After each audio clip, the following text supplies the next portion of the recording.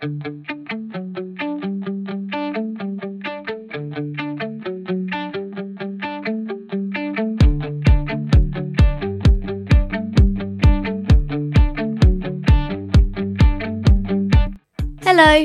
my name is Rose Courtine and you're listening to the Talking Teenage Life podcast.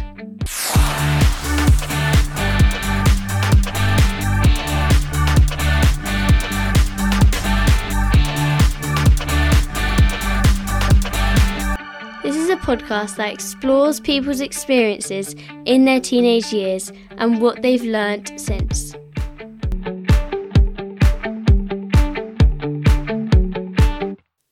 Thank you for joining us today. I'll be interviewing Bridget McIntyre. Hello, Bridget. Hello. So let's start off with talking about your teenage years. Where were you as a teenager?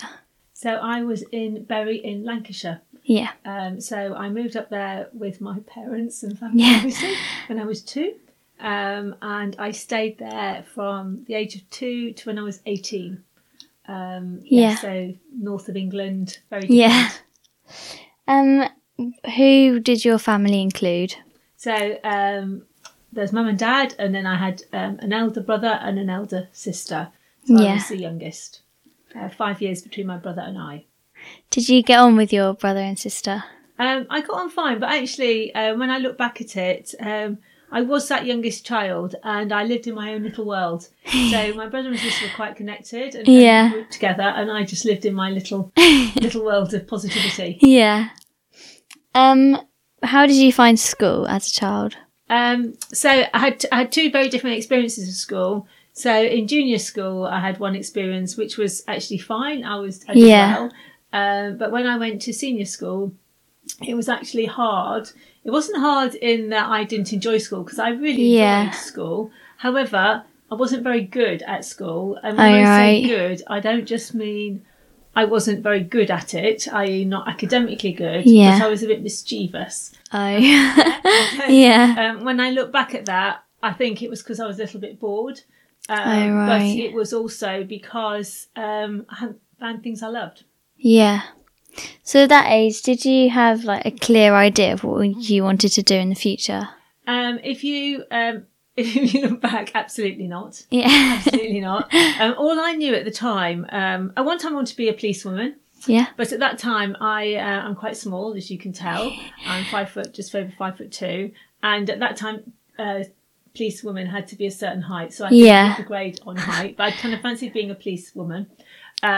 But actually, I didn't know what I wanted to do. But all I knew was each time when I did my O-levels, GCSEs now, I knew I wanted to do A-levels. When I did my A-levels, I knew I wanted to go to university. When I went to university, I then started to find where I wanted to go. Yeah. But I just knew I wanted almost the entry ticket to get to the next thing.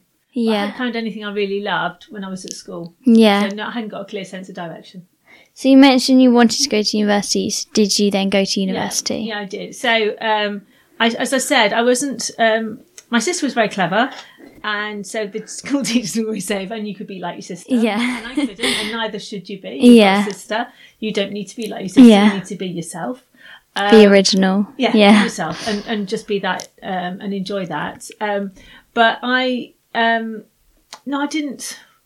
I don't know. It wasn't clear to me. Yeah. So if you didn't have anything that like struck out to you, what did you take for, or what did you go to university for? So I did business.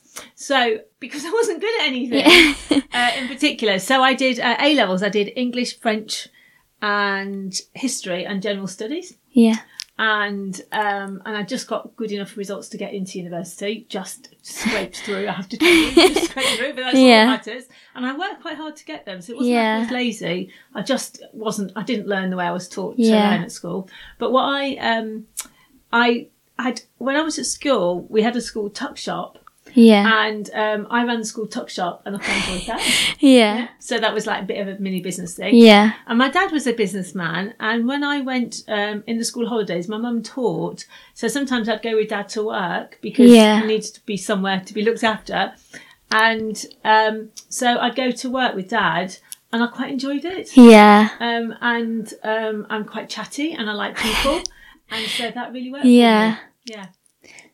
So moving on to your career, what was your first job? Well, career job or first ever job? First ever job. So, first ever job was at a cake shop. So I always had a Saturday job. So as it was kind of interesting. My mum and dad weren't very keen that we had Saturday jobs. Yeah. I wanted to earn some money, and I wanted to choose my own clothes, and I wanted to have a bit more kind of freedom, which you have when you have money. So I got myself a Saturday job, and I worked at Silvio's cake shop, and I used to do the cake display in the morning on Saturday, and I loved it. I just loved it. I liked serving people, and it was good. It was fun. So I always had work. I always found different jobs to do all the way through my teenage years. Yeah. So then, what was your first job in your? Yeah. So when I did a business degree, and I specialised in finance. So if you want to kind of make me out, you're kind of duller and duller now as an accountant. So I kind of did finance. I was good at finance. So my first kind of, when you do a degree like that, you have a year out. My year out was with an accountant. So I worked with a firm of chartered accountants. Yeah. And so I did that for a year. But then when I left university, I thought, actually, I still want to be an accountant, but I don't want to work in private practice. I want to be in a business. Yeah. So I got a good graduate scheme, and I joined a company and trained and qualified as an accountant in business. Yeah. So you've always worked in big companies. Why do you think that is?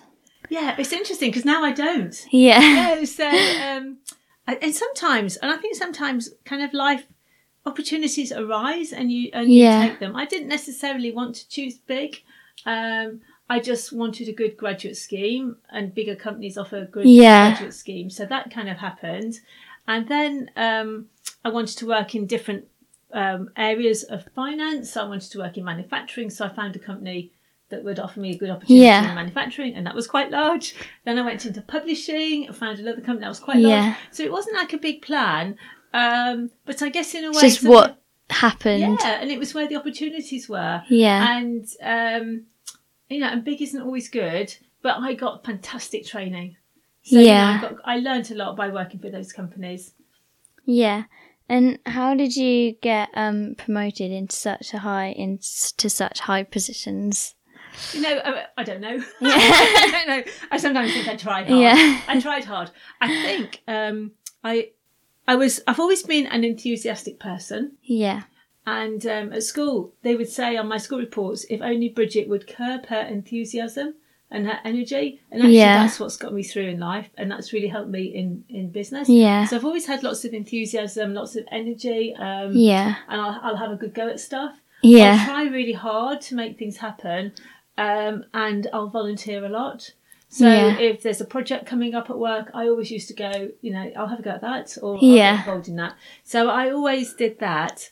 And I was an accountant, and, you might have an image of an accountant. Some people have, some people haven't. But accountants can be quite quiet people. Yeah. They can be quite introverted. And I'm quite chatty. So in a way, I stood out a little bit because I was a little bit different as an accountant. And so I think I stood out a little bit more. That helped me. And also, whilst I kind of got promoted as a woman in business in a time when women didn't get as many opportunities, I got the opportunities partly because I was a woman, because people wanting to open their eyes to women opportunities. So I got I didn't have to fight too hard. Yeah. I was given opportunities. But I do sometimes look back and wonder why. But don't say no, do you? So what would be one bit of advice you'd give to working or to having success in a big organisation? So in a big organisation, I think it's a lot about people and relationships and leadership and learning. Yeah. And I still am learning. I'm still constantly learning about stuff.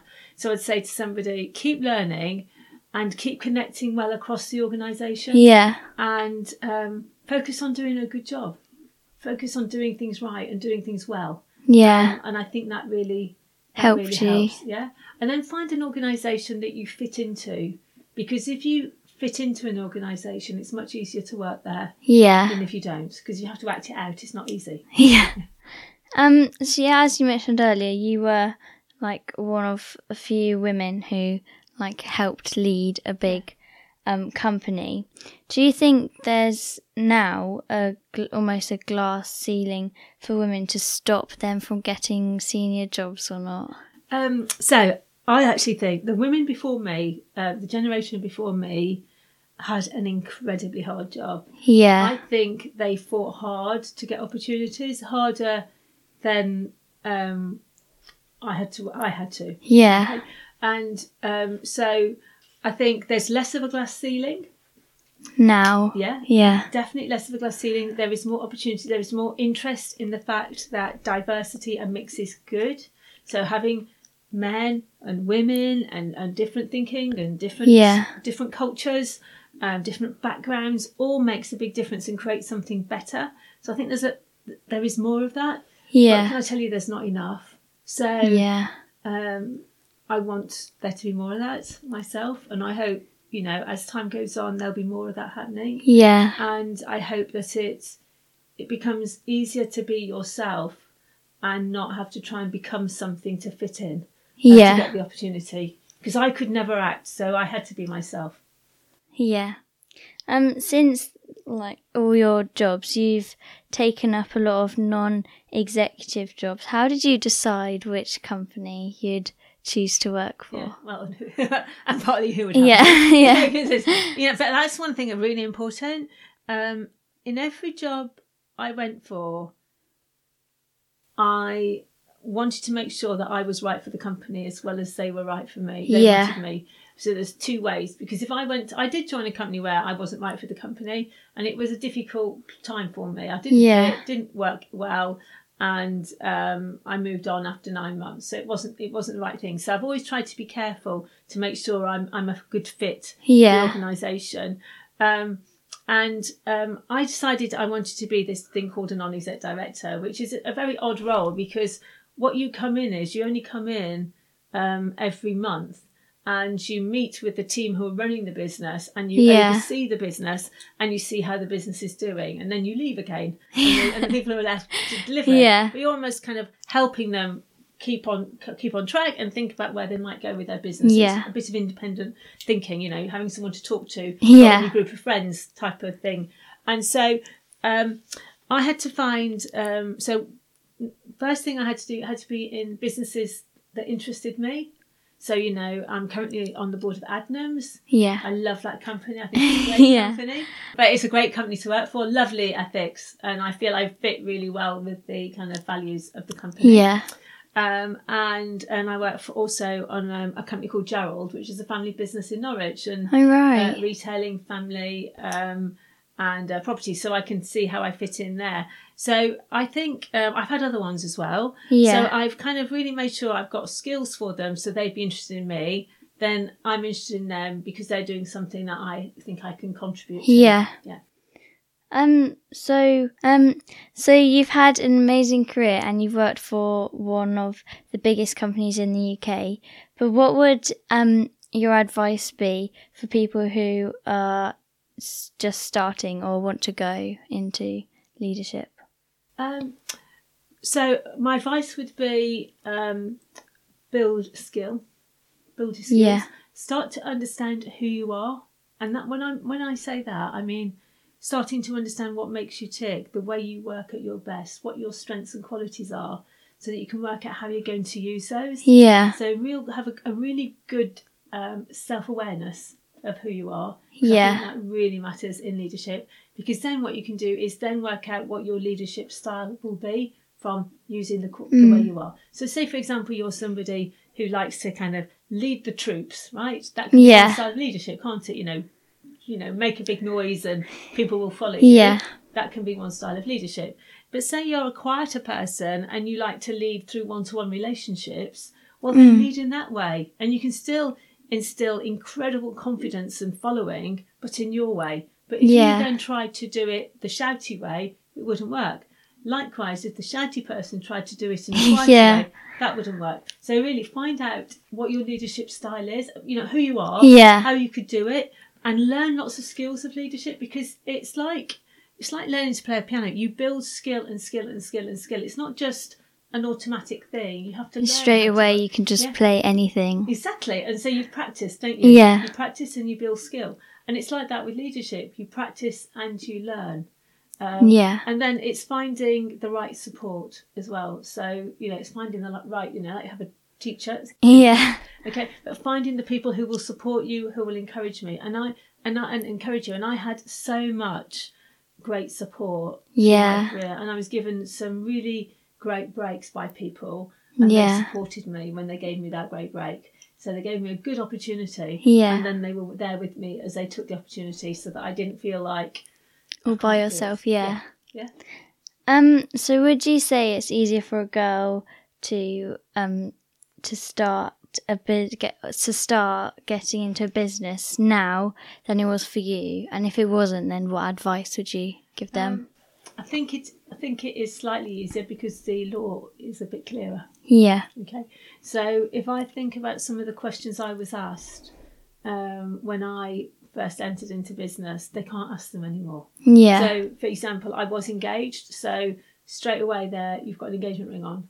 So does that mean you're going to follow your husband to wherever he's going to work? What's he going to do? What's he going to do? And it's like they can't ask you those questions anymore. When you're going to have children, they can't ask you those questions. Yeah. So it's quite good now. There's a lot of questions that they can't ask you that they used to be able to ask you. I mean, they shouldn't have done. It wasn't like it was any time. It was like, how dare you? Did you ask a man that question? No, you didn't. Well, come on then, man. It's not so I do think there's some things that the law has made it easier for a girl, but there is a lot of bias. So what I mean by that is somebody will go...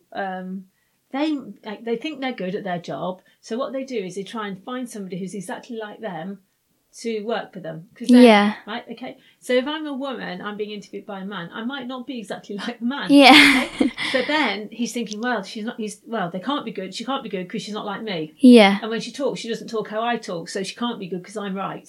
Yeah. So that bit's the hard bit. So I remember in one interview, this guy said to me that I lacked stature. Okay. Yeah. Right. Okay. So my response to him was a bit cheeky. So I said, "Well, it's hard to have stature if you're 5'2". Yeah. But what he meant was I wasn't connected and I wasn't in the networks that he was in. Yeah. Yeah. Cheeky man. I wasn't in the networks he was in, but actually I brought a very different skill set. Yeah. So I was a bit cheeky, but then I explained to him why I was different, and I explained to him what I brought that could be useful. Yeah. Yeah. So knowing the reasons why you are useful. Who you are, that helps. What your skills are, and how that might help you get the job is important. Yeah. Moving on to leadership. Do you think leadership is a skill or a quality? That's a good question. I think it's both. Yeah. So I think there are people who have a quality of good leaders, and some people can't lead. Yeah. And I think if people can't lead, they shouldn't be made to be leaders. There's loads of really fabulous jobs and careers where you haven't got to be leading, big groups of people. So don't try and do it, or get help. But I think so. There's qualities that you have that make you a good leader. Yeah. And interesting people might be one. Yeah. You're leading people. There's also skills that you learn. So I've learned a lot about leadership over time. Yeah. How to lead lots of different types of people. How to set a good plan so that people understand it, so that they'll follow the plan. How to give somebody some kind of feedback give them feedback that will be helpful for them. Not avoid it. Those types of things. Yeah. How to pick good talent, how to find talent and bring it in. And what do you think the core skills of being a leader or leadership? I think you have to understand people. You have to want to understand people. So I think that's kind of a skill that you have to have. Yeah. I think you have to be able to communicate well, because people need to be able to understand what you're saying, and so they can't read your mind. You've got to be able to, You've got to be able to establish good plans so that people can follow them. So those are a few of them. There's a lot of lots of different things. So, you've had lots of leadership skills in your business that you're doing now, which is Dream On. Yeah. So what is Dream On? So, Dream On. So, Dream On is a business that I wrote a plan about 17 years ago, and I set it up 10 years ago. Mm-hmm. And when I talk about my life, I was given a lot of opportunity. So, in spite of having school reports that told me I needed to behave, my parents didn't tell me to stop being me. Despite struggling a bit at school, I was able to get the entry ticket to get to where I needed to get to. Then I managed to get into business. And then once I was in business, I was given a lot of support to develop and grow. So I had I had coaching, I had training, I had lots of support. So I was really lucky. So my life went well in terms of the opportunities I was given and the support I was given. So my interest was, what about women from other walks of life whose life didn't go like that? Yeah. What happened if we gave them the kind of support that I had with their lives get to work better? Yeah. Yeah. And one of my big frustrations in life is seeing people with a huge amount of talent and they don't see it in themselves and they don't believe in themselves. Yeah. So I kind of thought, what would happen if we set up a business that helped address that issue? Yeah. And so that's really what it was all about. And it's a business. So it's a social enterprise, which is a model where you make money in one place and then you use that to offer free services to other people who can afford your services. And it's a charity, so we fundraise as well. So we do... we sell clothes, we do styling, because I'm very interested in image and style and reflecting who you are by how you look. So people look at you and they get an impression of who you're trying to be. Yeah. Not everyone should look the same, but they get an idea of who you are. Yeah. Yeah. 7% of the impact is the words we use, and the rest is how we look and body language. So it matters. Yeah. I believe in training and coaching, so that's what we offer as well. So our models, we sell clothes, we do training and coaching for companies, and make money from that. And also we do some work on body and wellness as well. Yeah. And that's part of the business. So body and wellness, training and skills, style and fashion. Yeah. That's what Dream On is. All those three things combined to help women be their best. Yeah. So how did it start or form? As I say, it started 10 years ago. Yeah. And it started with 2 experiments. So I decided I wanted to do it. It's called Dream On, and I can thank my husband Chris for that, because I decided once I decided to leave my corporate full-time big career because I wasn't happy anymore, and those jobs are really demanding. So if you don't love them, you can't really do them because they ask so much of you. So I decided if I didn't set up Dream On, then I'd never do it. So I thought, right, I'm going to do it now. Yeah. We went on holiday. We were with some friends. I was telling my friend about it in the front of the car. Chris was in the back of the car. Started telling them, asked him for some ideas of names. Chris muttered under his breath, Dream On. Right? Yeah. Put me down for this idea, pie in the sky. And my friend and I looked at each other and we went, that's the name. Let's call it Dream On, because Dream On is a reason not to do stuff. Yeah. You know, you had that to your friends. Dream On. And but Dream On actually is what this is about. It's Dream On. So so we decided we set up a building, and we converted a building and set up the styling side. And I brought one of my friends in 30 years friendship, who helps with all the styling and fashion side, and then started to set up the other bits. But because it was just an idea, so I had this theory that if people from all walks of life were offered what I'd been offered, their lives could work better. Yeah. But that was just an idea. It wasn't true. It was just an idea. So I needed to I got to group together 2 groups of 8 women. Yeah. And said to them, we'd like to trial this with you. Yeah. And we'll come on the workshops, come for a year with us. Have all this training and all this coaching. We'll look at how you were at the start, the middle, and at the end. And we'll see if it's made a difference or not. That's really interesting. Yeah. And so I went to Steve Fenning from the Forge Church and said, could you suggest some people? So he gave me names and approached people for me so that we could run our little pilots. Yeah. So what do you hope to achieve, like, in the future with your business? Well, so, you asked me a question earlier about kind of you've done big. Yeah. And some people kind of say to me, so, you know, are you going to grow it? When you're setting up your next this, and why are you expanding? This could be a national business. And they say things like that to me. And I kind of go, I'm not sure I want that. Yeah. So when you have a big senior job, you end up overseeing everything but not doing enough. You don't do a lot. Yeah. People present everything to you done, and you oversee it and check it's all okay. Yeah. And kind of, yes, that's okay. And, you know, and it's all big stuff. And I quite like doing a bit too. Yeah. So at the moment, I want to do what we do really well. Yeah. I'd like to be a bit bigger in East Anglia. Yeah. You know, so that's about being able to work with more women. So there's plenty of women and teenagers who would benefit from what we do. So we run teenage programs, we run adult programs. So I'd like to be able to do as much as I can of that based on the demand for it.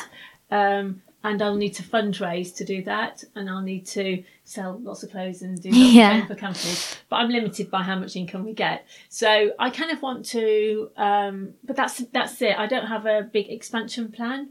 Do you have like a big dream that you want to make happen? No. And who knows if that will change. Yeah. But I really love what I do. And I've always loved my work. But I really love this. It's really fulfilling. And seeing the change in people. Absolutely right. Yeah. Absolutely right. So the biggest thing you get, the thrill you get, your payment is the smile on someone's face. Yeah. Or somebody telling you, let me tell you what I've just done. And you're like, oh, for goodness sake. And you remember what they were like when you met them 9 months ago. Yeah. Yeah. It's really good. What has been your biggest success in Dream On? In Dream On? Oh, my biggest success. It's a good question. There's lots of successes I'm really proud of. Yeah. Could just explain one of those. Yeah. So one of them, we decided as a fundraiser to try and get a Guinness World Record. And so we decided to do it for the longest ever fashion show, which was a 30-hour fashion show. Okay? Yeah. Right. And to have a 30-hour fashion show, you have to have a model on the catwalk at all times. And every time a model comes on, the outfit's got to be different. Okay? Yeah. And it's got to be continuous. There's no breaks. Yeah. No breaks at all. So that is quite a challenging achievement to deliver. And so as a team, we kind of got together and we started to plan it. And we're a little social enterprise in we're small.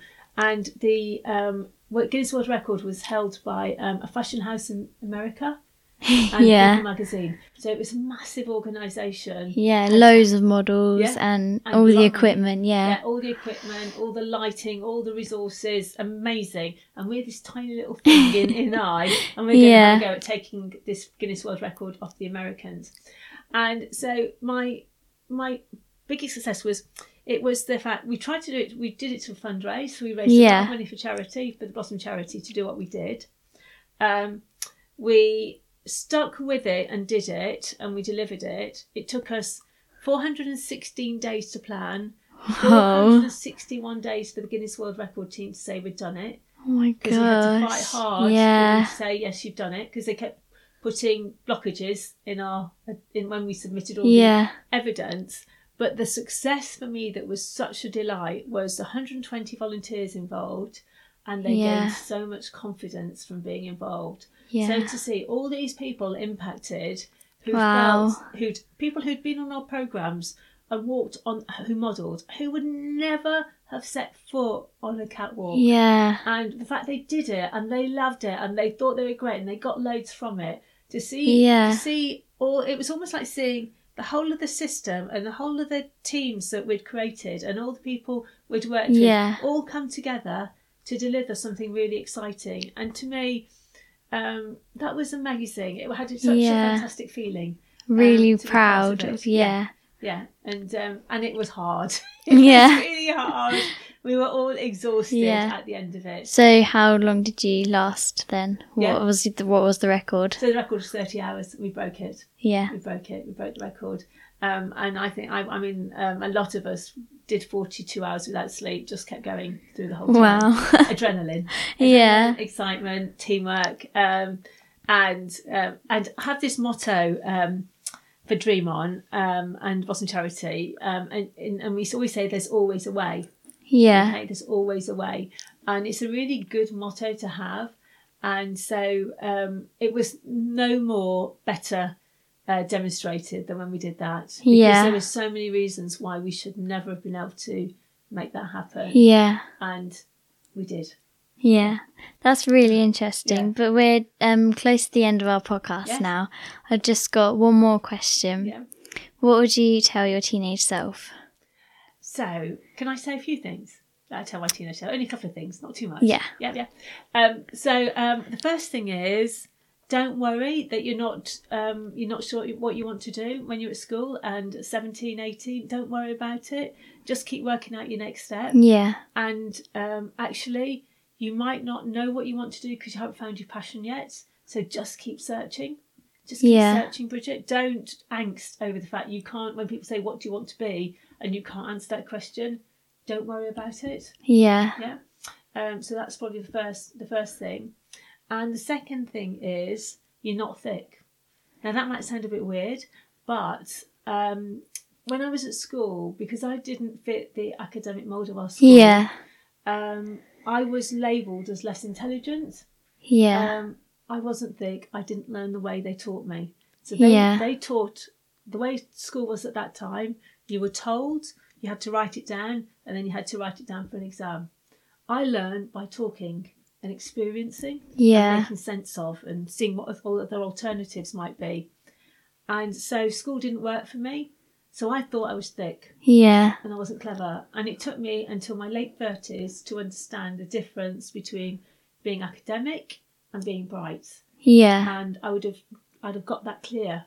And I wish somebody had pointed that out to me when I was a teenager, because I wouldn't have gone through for the first 30 years of my life thinking you're thick. Yeah. Well, thank you for talking to us today. Pleasure. Thank you.